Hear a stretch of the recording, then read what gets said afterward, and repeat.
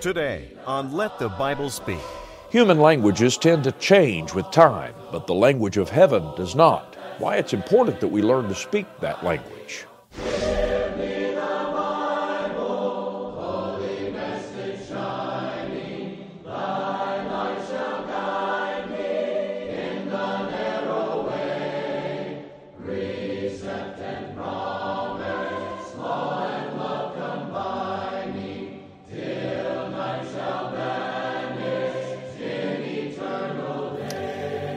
And welcome to Let the Bible Speak. Thank you for joining me for the program today. I'm glad you're here to study the Word of God for a few moments. Words are very important. They convey meaning, and if they are correctly and precisely chosen, they allow us to accurately communicate with one another, and that's a wonderful thing. But if we're careless with our words or we choose the wrong words, great confusion can result. People might be misled because someone didn't use the right language to convey a thought or a concept. The languages of the world are very unique, and words within each given language have a specific meaning, and sometimes those meanings become lost in translation. There's a story in the Old Testament about God's people losing their ability to speak in the language of God. It's recorded back in the book of Nehemiah, chapter 13, and I want to read verses 23 and 24. Here the Bible says, "In those days also saw I Jews that had married wives of Ashdod, of Ammon, and of Moab, and their children spake half in the speech of Ashdod, and could not speak in the Jews' language, but according to the language of each people." The people of God committed a grave sin that resulted in their losing their uniqueness. The language of God became corrupted by the language of paganism. The Bible says that they spoke the language of Ashdod because they had established fellowship with these pagan nations. Well, did you know that that language is still alive in the world today? Very much so. In fact, many Christians speak it quite fluently. I'll explain in a moment after a song from the congregation. Come, let us all unite to sing, God is love. Let heaven and earth their praises bring, God is love. Let every soul from sin awake, each in his heart sweet music make, and sing with us for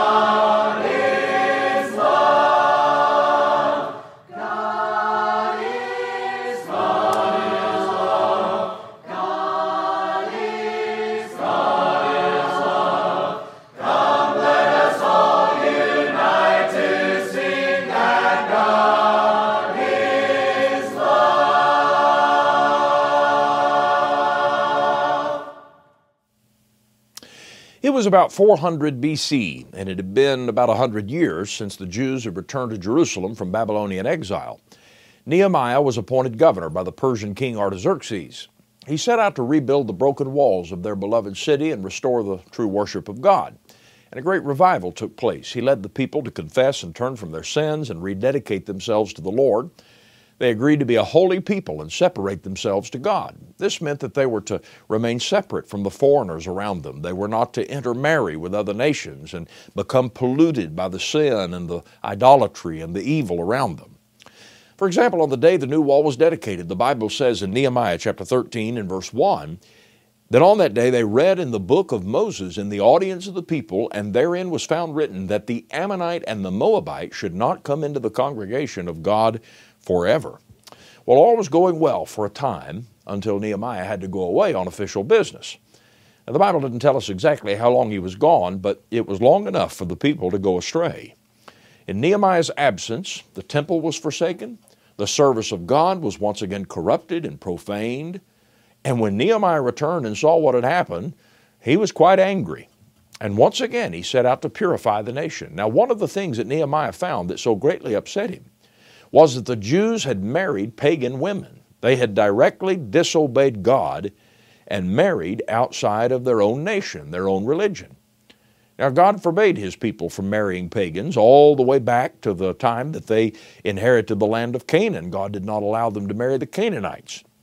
For one reason, because of the evil influence that their wives would have on them. Well, that still happens among the people of God today. Now, today the borders of the kingdom of God transcend national or international boundaries. It doesn't matter whether you marry someone of this nation or that nation or some other ethnicity. That's not wrong. But you see, the kingdom of God is a spiritual kingdom today. We are spiritual Israel, and we are spiritually set apart from those who are not in Christ Jesus. And that simply means that we're not to have a communion, a spiritual communion or fellowship with those who are not in Christ. Now, sometimes a Christian will marry a non-Christian with good intentions of bringing their unbelieving husband or wife to Christ, and sometimes that happens. But let me warn you, more times than not, it works the other way. And in time, they end up giving in to the worldly values of their spouse. Their faith just slowly erodes, and they end up either weak spiritually or unfaithful to Christ altogether. I've seen it time and time again. Well, that's exactly what happened to these Jews in Judah. They married pagan women, and the Bible says that it wasn't long until they didn't even talk like Jews anymore. They married women from Ashdod, and instead of the women of Ashdod learning to speak the Jews' language, these Jewish husbands instead learned to speak the language of Ashdod. Not only that, the Bible says they forgot their own language. It says they could not speak in the language of the Jews any longer. The Bible says that Nehemiah contended with them and cursed them and smote certain of them and plucked off their hair and made them swear by God, saying, Ye shall not give your daughters unto their sons, nor take their daughters unto your sons or for yourselves. Did not Solomon, king of Israel, sin by these things? Yet among many nations there was no king like him, who was beloved of his God, and God made him king over all Israel. Nevertheless, even him did outlandish women cause to sin. Shall we then hearken unto you to do all this great evil, to transgress against our God in marrying strange wives? So reads Nehemiah 13, verses 25 through 27.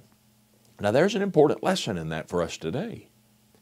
Just as God expected the Jews to be a holy and separate people then, He expects spiritual Israel, His church, to remain separate today as well. Paul put it this way in 2 Corinthians chapter 6, beginning in verse 14. He wrote, Do not be unequally yoked together with unbelievers. For what fellowship hath righteousness with unrighteousness? And what communion hath light with darkness? And what concord hath Christ with Belial? Or what part hath he that believeth with an infidel? And what agreement hath the temple of God with idols? For ye are the temple of the living God. As God hath said, I will dwell in them and walk in them, and I will be their God, and they shall be my people. Wherefore come out from among them, and be ye separate, saith the Lord, and touch not the unclean thing, and I will receive you, and will be a father unto you, and ye shall be my sons and daughters, saith the Lord Almighty. Well, that's not only true when it comes to heathen idolatry.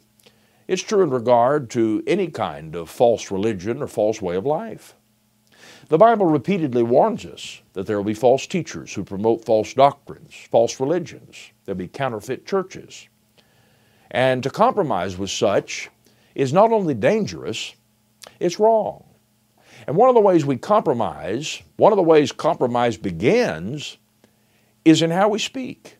When we lose our ability to speak the language of heaven. Now, there are many false doctrines in the religious world today. Not only are they not taught in the Word of God, they're contrary to what is taught, and they result in people being carried away from the truth of apostolic Christianity. But because many Christians don't heed the warning and compromise with error, they begin speaking the language of the religions around them instead of the language of God which we read in the Bible. You simply cannot go wrong by calling Bible things by Bible names.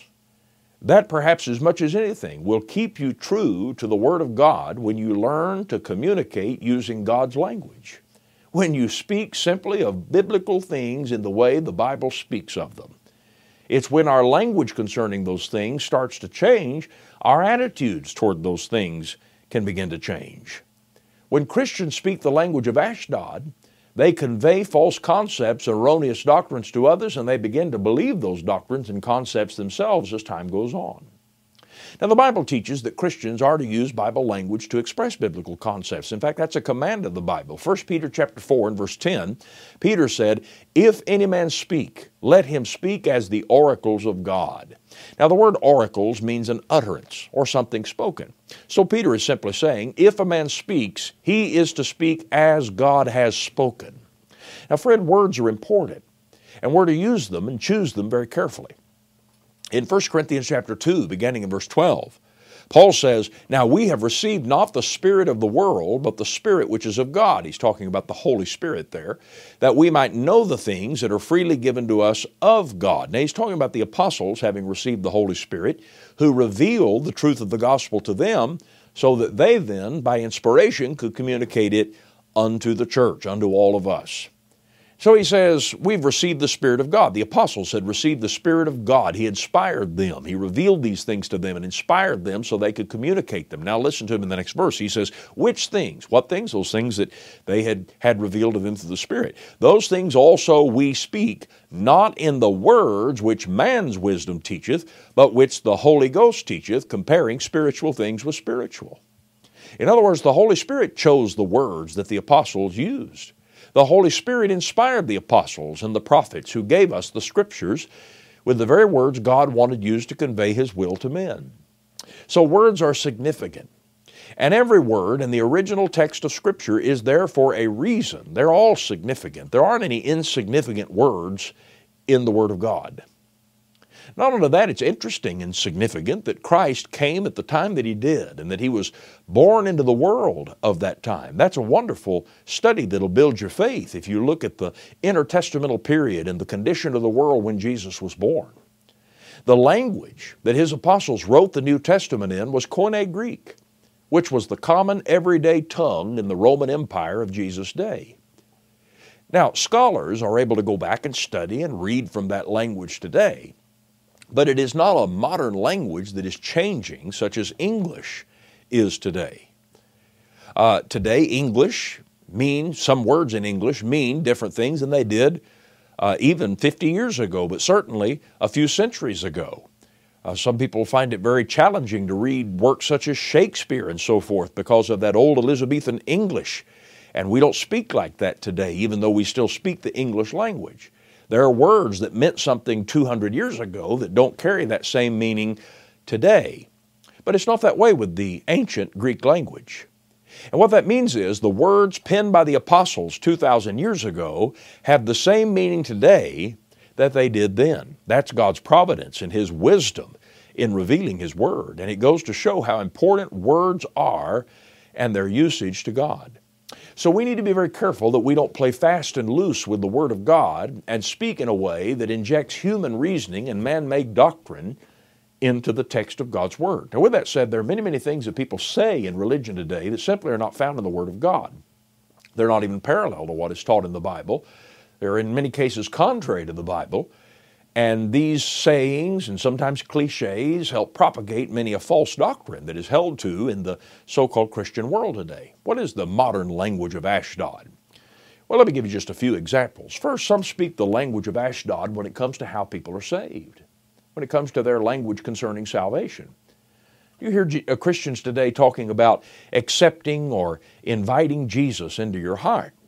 It's so common to hear someone say, if you want to be saved, simply ask Jesus to come into your heart and save you, or accept Jesus and make Him your personal Lord and Savior.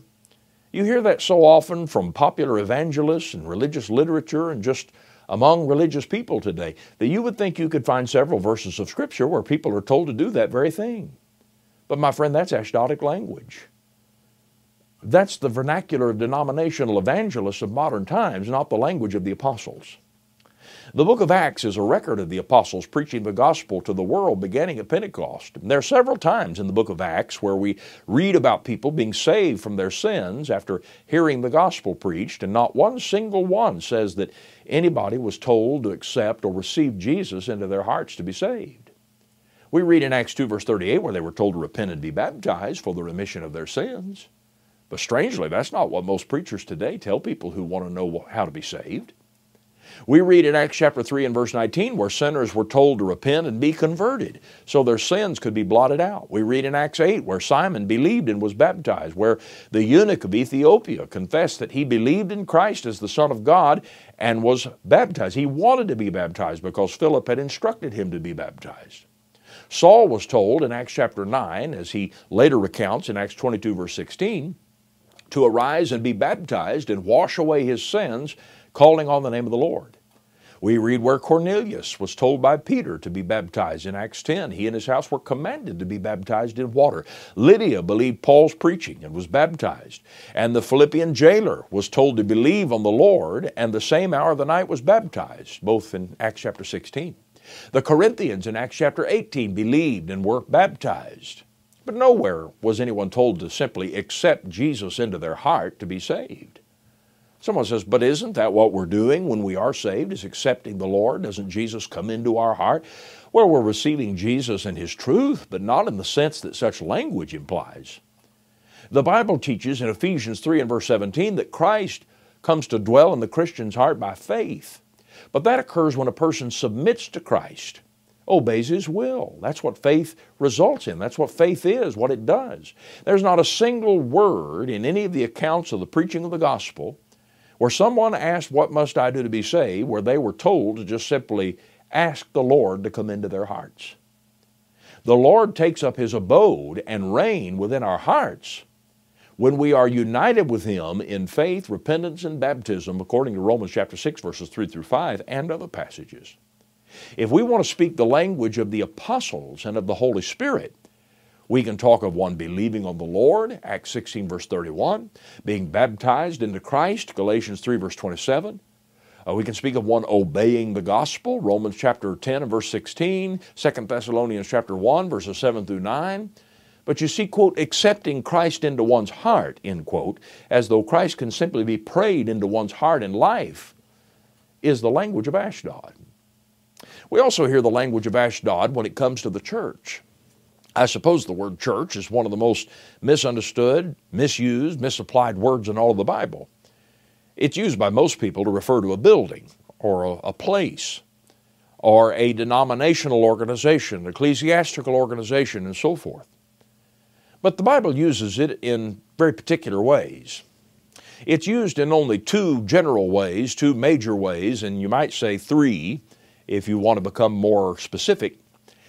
First of all, it is used to describe the spiritual relationship of all who have obeyed the gospel unto God. The word church comes from the Greek word ekklesia, which simply means called out or an assembly. In this sense, it means all people who have been called out of the world and into a new relationship with Christ through faith in and obedience to the gospel. It is not a worldwide organization. Rather, the word church, when used in this universal sense, is merely a description of those who have been saved from their sins, and it expresses this unique and exclusive spiritual relationship to God through Christ.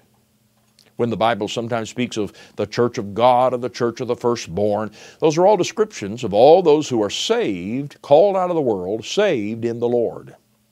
The word church also refers to a local body or local assembly of believers. In Romans chapter 16, verse 16, Paul said, the churches of Christ salute you. Well, it's not talking there about some worldwide organization. It's merely describing congregations of like faith throughout the world who come together in the name of Christ, each one, or according to His Word, to function as a body of believers, to worship and serve together. It never refers to a building. We hear people today talk about going to church. We can go to the assembly, and I suppose since the word church can mean assembly, we could use that phrase in that way. But when people talk about going to church, it's almost as though the church is simply a separate organization or a building that they go to from time to time. And I think that's a misunderstanding of all that the word church implies. It's led to a lot of false concepts that people have about the church and their participation in the church, their relationship to the church. You see, when I obey the gospel, when I'm baptized into Christ and I am forgiven of my sins, the Lord adds me to the church, the Bible says in Acts chapter 2, verses 41 and 47. I become a part of the church by essence of my salvation.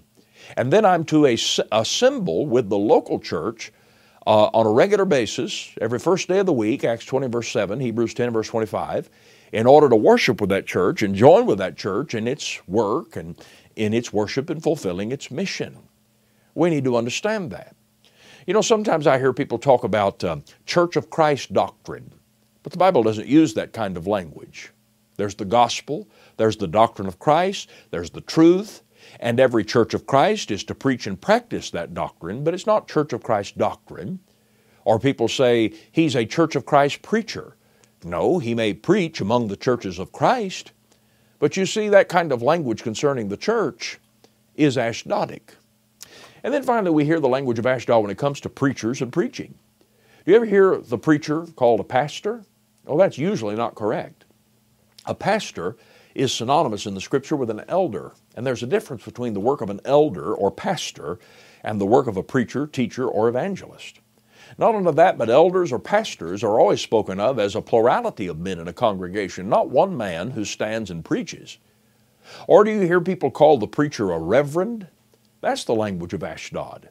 The Scriptures never use such language to describe a preacher or any other man. The Lord's name is reverend or to be revered according to Psalm 111 and verse 9, but the preacher is just a man, just like any other person in the kingdom of God. He's a servant. He just does a distinct work. He's not elevated above others. But you see, when we began to use the language of Ashdod, we began to develop a false concept of who the preacher is and what his role is. We develop a distinction between clergy and laity that the Bible never makes. The Bible makes no such distinction. Are preachers to be respected? Sure, if they preach the truth, but not because they occupy a higher relationship to God, but simply because of the work they do in serving the kingdom. Let's be careful that we call Bible things by Bible names and speak the language of heaven and not the language of Ashdod. Sometimes my eyes are filled with teardrops. My sorrows here are hard to bear. But in God's word I read.